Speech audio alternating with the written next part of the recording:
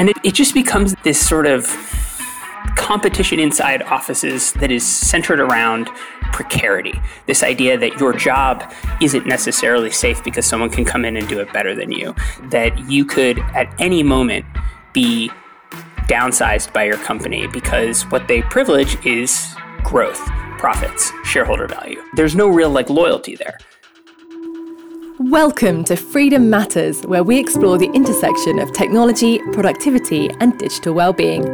I'm your host, Georgie Powell, and each episode we'll be talking to experts in productivity and digital wellness. We'll be sharing their experiences on how to take back control of technology. We hope you leave feeling inspired, so let's get to it. This week we're in conversation with Charlie Warzel. Charlie writes the newsletter Galaxy Brain for The Atlantic, where he is a contributing writer. Before that, he was writer-at-large for the New York Times opinion page and a senior technology writer at BuzzFeed News. Most recently, he's co-authored Out of Office with his partner Anne-Helen Petersen. The book combines groundbreaking reporting and the couple's own experiences after they made the decision to leave their desk jobs in New York City for Montana. They describe how workers and employees across America and around the world are finding new ways of working that make people happier and more productive, and make companies more profitable. Today we'll be discussing what's broken with how we currently work, how flexibility has historically benefited organisations and not employees, why Gen Z are looking for a new relationship with work, and how to rethink the office. Charlie, welcome to the Freedom Matters podcast. It is an absolute pleasure to have you on today. Thank you for joining us. And thank you for having me. Appreciate it. Fantastic. So I want to dive in straight away by talking about your book. I really enjoyed it because it's like a blueprint. It's a guide for the future of work. I think what I found really interesting about it was it's quite scathing and critical of how we currently work. And so I'd love to hear a little bit more about your understanding of the problems with work today and what you think we need to fix with the future of work.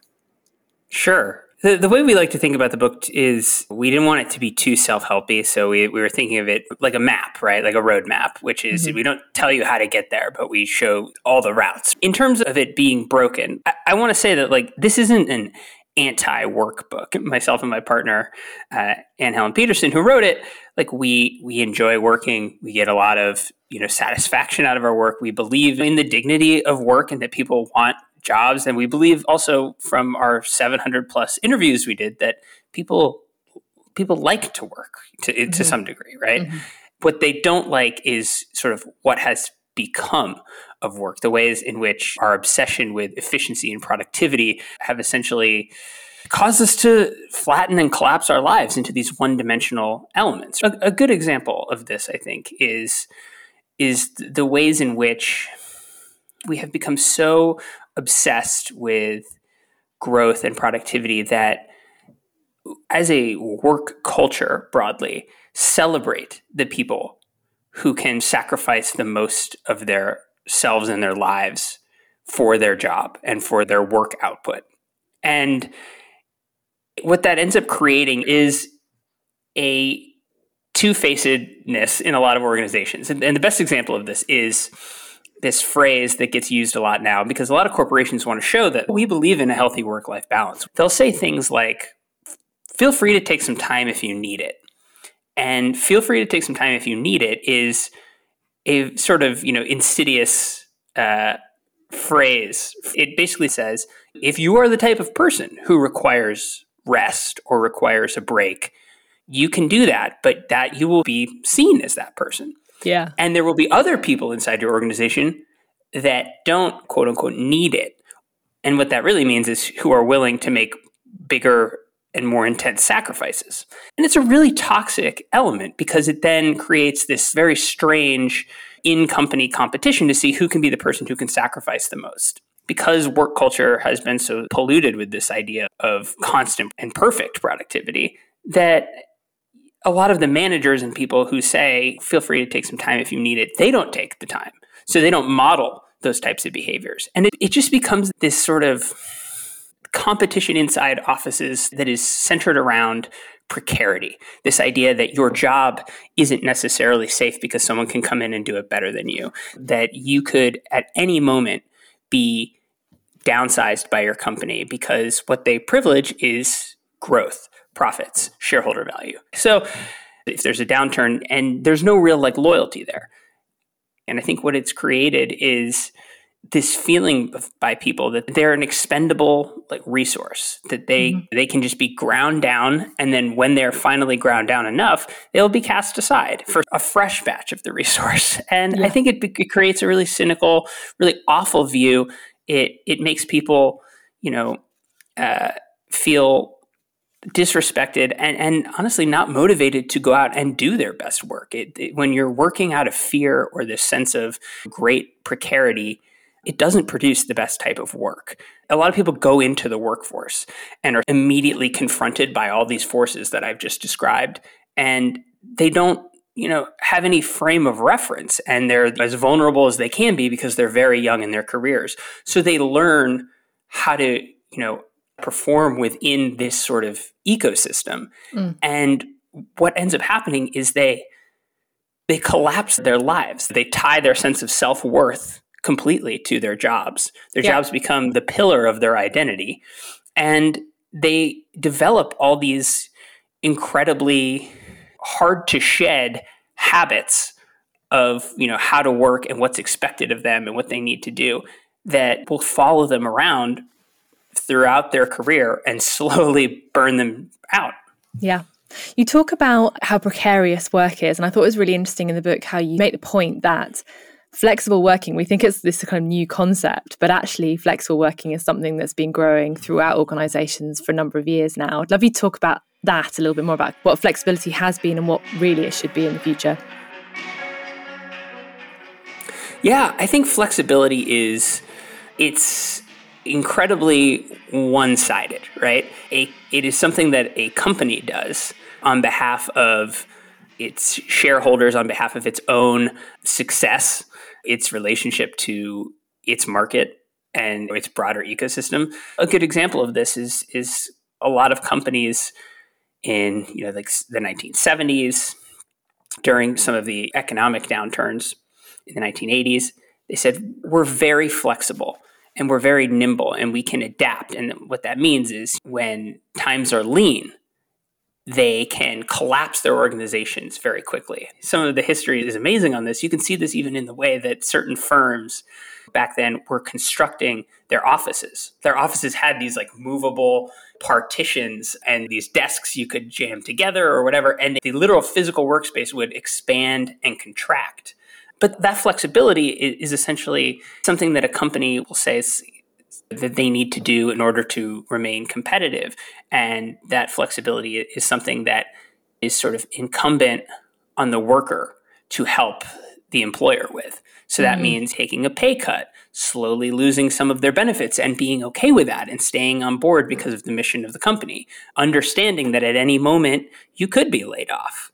And the reason why I say it's one-sided is it doesn't ever really happen the other way. It's very rare that employers are flexible to the lives, the demands, the needs of its employees. I mean, a good example of this is when the pandemic hit. If you kind of think back to it, there was very little conversation about, okay, we need to take a moment here and really be mindful of our health and our families.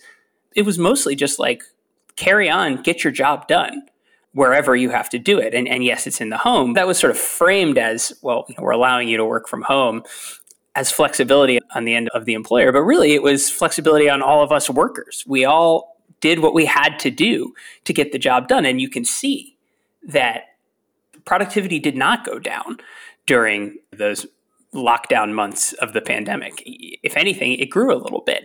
And I think that this is a good example. It's the worker is always supposed to subsume themselves for the company. And not only that, but be okay with it. And over time, I think that flexibility has led people to feel very precarious. But it's also created this sense that we should be, as workers, just happy to be there, just happy to have the job. Don't complain too much. You've got a job. And I think it breeds a lot of resentment over time.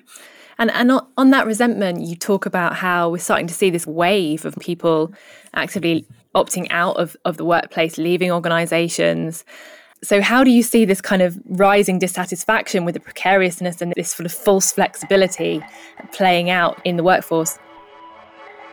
I think there's a couple of threads here. One kind of critique of modern and especially American work culture, and that sort of valuing of productivity above all else and growth, is that it is a short-term way to run a business. You're going to burn through your employees. You're going to see a lot of turnover if you don't look after their best interests, if you don't give them a work environment that makes them feel respected and valued and cared for.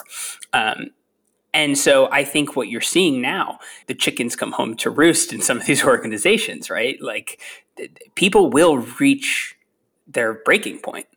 And unfortunately, what that means is a lot of them will drop out of the workforce to some degree. I mean, I think you're seeing this during the pandemic with women leaving the workforce in alarming rates. And that's not because they're exercising their power all the time. A lot of it is, I can't keep up with the caregiving duties that are expected. They're dropping out, not, I think, because they want to all the time. And so you're seeing some of that, right? Some of it, though, means trying to take a stand. If you feel like your organization does not respect you, some people respond to that with the idea that they have nothing to lose, really. And they are speaking up on behalf of this. And you're seeing this inside organizations where all hands meetings, you have the CEO or whomever taking questions from the audience. And I'm hearing a lot of this sort of anecdotally in my reporting, both from people in executive positions and people lower on the rungs.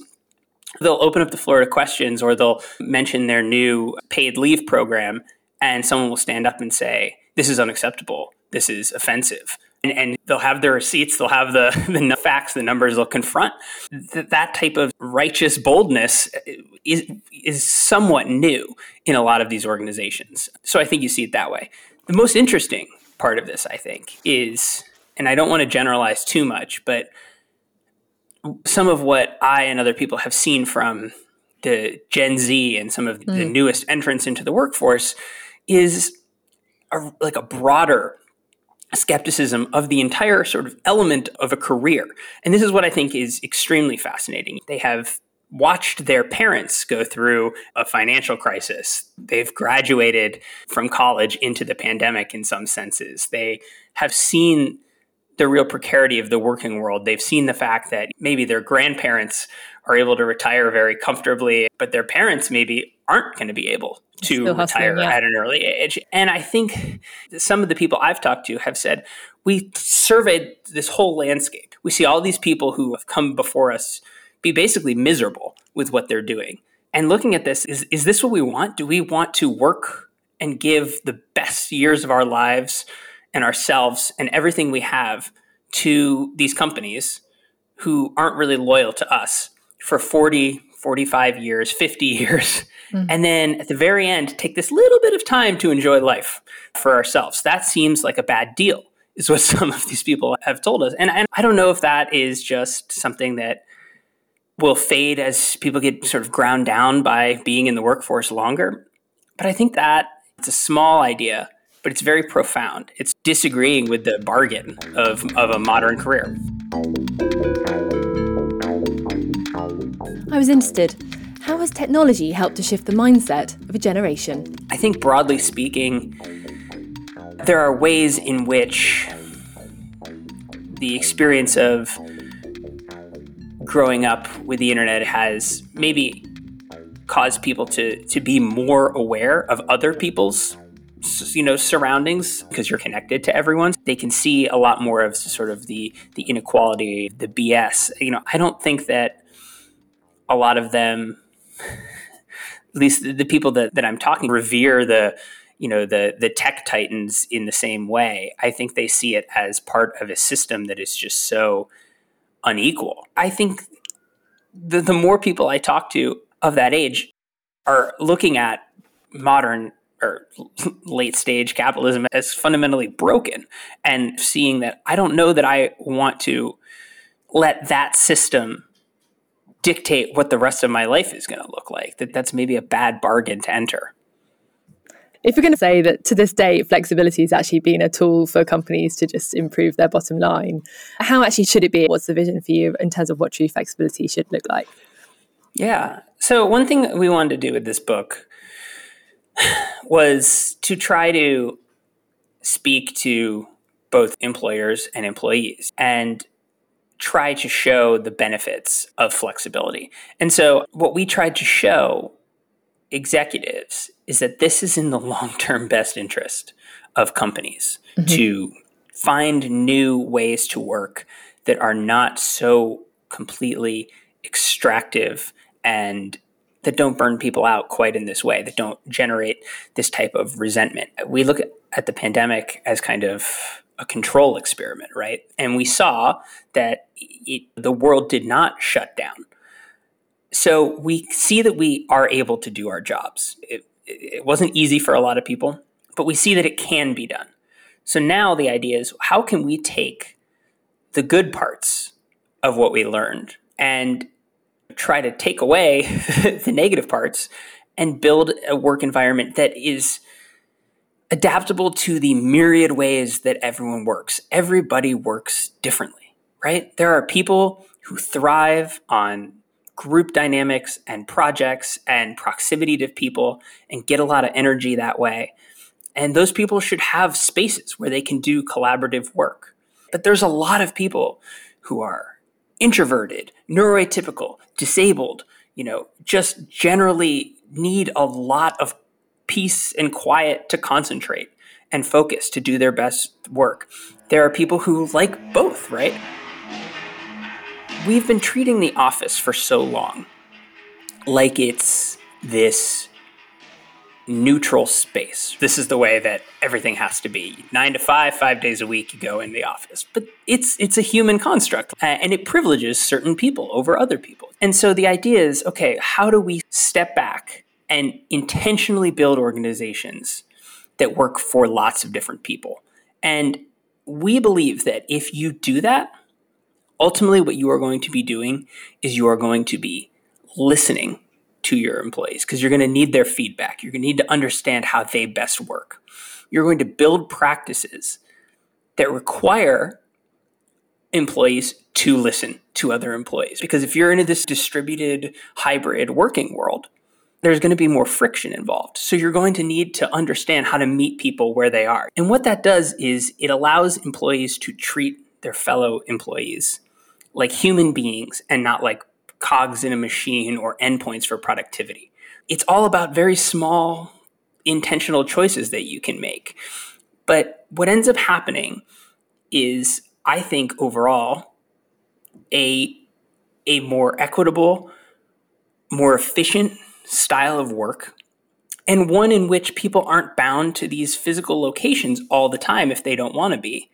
And it gives people the chance to start to construct their lives, if you're not bound to that space, around things that are meaningful to them, that aren't just about work. So I completely hear you. And it's really interesting to see this trend, this kind of movement towards sort of slow business. It makes a lot of sense from the employee perspective. But how does it fit within a shareholder capitalist system? I mean, how can you, as a CEO, marry the two? I think we don't even know, because very few people have tried. I really want to be grounded here. Like, I don't want to be super naive and say, don't be competitive. I understand that there's market forces at work in a global system, and you got to compete with China and all of these types of things. But I think that what gives me hope is there's research that's come out, right? I mean, there's the research on the 4-day work week that shows that there is an increase in productivity. There's an increase in performance from a lot of people. There's an increase in satisfaction, a decrease in turnover. There's a lot of scientific research on the ways that the brain works that show that this constant grind, working extremely long hours, not taking enough time off, it's really detrimental to productivity, to worker creativity. There's this book by this science writer, Annie Murphy Paul, called The Extended Mind. And it basically says that for so long we've thought of our brains and compared them to computers, right? You just give it the inputs. It doesn't matter the set or the setting or how long the computer's been on. It just runs the program and gets you the same output every time. But the human brain is so much more varied, right? It depends on how much sleep we've gotten, where we are we in a noisy environment, are we stressed out? And the mind is often at its highest processing capacity for creative and original thought when we're not directly working on the project. That's why great ideas come to people in the shower, on walks. I think that has profound impacts on the way that we can become productive, on the way that we can be innovative, that we can build, dream up new things. And I don't think we've really tried that in the modern capitalist society. Yeah. That's what I would, say to people as a counter is, do you know what your workforce would be like if they had a little more time, if they were a little more rested? Do you really know what that looks like? And I think a lot of people, if they were being honest, would say that no, they don't, because they're too afraid to see what's on the other side of that. In the book, you move on to talk about how culture also has to be redesigned and how good company culture is actually one that's lived rather than just slapped on value boards and paraded around the company. I'd love to hear some examples of companies that are doing really well, like how you've seen good company culture really start to shift and how there is this new kind of idea of what culture can be like in business. I think it's still, early in terms of people shifting throughout the pandemic on this. So one example of really good company culture that I've liked just comes simply from honesty and moving through the pandemic, keeping your employees abreast of what you're doing the entire time and getting the input. So Dropbox has done a really good job with this. They basically said they looked at how their workforce performed over the course of the pandemic, and then they surveyed them and asked what they liked and disliked about all of this, and quickly came to the conclusion that their employees were happier working remotely, that they were more productive working remotely. And so they switched completely from a generally in-person company to a remote-first company. But they were very intentional about this, and they said, some of you, this is not the company that you signed up for when you got hired. We're going to help you find another gig or help figure out how to make your job work for you. But this is the value of the company going forward. And here are the changes we're going to make. And they changed a lot of the ways that they're treating their workspaces. They got rid of a lot of their real estate. They're converting their offices into these episodic workspaces where you basically come in to do collaborative work. What I really like about it is they're also saying, we're going to get this wrong at times. We're going to make a change and it's not going to work. And you're going to tell us because this is a new shift and we want to do this and bring you all on board as best we can. And I think that's really important. I think this is a really transitory time. And the way that you build trust in a company environment, in a company culture, is by having the leadership model vulnerability. One way to model vulnerability is to say, we don't know what the future holds, but we do know we have an opportunity here. And we're going to have a very long dialogue with you and figure this out as a way to bring everyone together. Hey, Charlie, I just want to ask you to sum up where you think technology plays a role in all of this, because obviously we couldn't be doing it without it, and perhaps how it benefits us, but are there also negatives that you're aware of? So obviously the technology that has allowed us to connect in this way and not in person is what underwrites this whole flexible work movement. But traditionally, technology has played an equally negative role in this, I believe. If you look at the history of workplace technologies, so many of them promise to free up more time in order for you to get things done quicker and then do the things you care about. And that's not the way that we've adopted them in practice. Practically, what they have done is they've freed up more time for us to do work. And I think that is the trap, the cycle that has to break, right? Email was supposed to kill the memo and the culture of passing around tons of memos and being flooded with all this, information.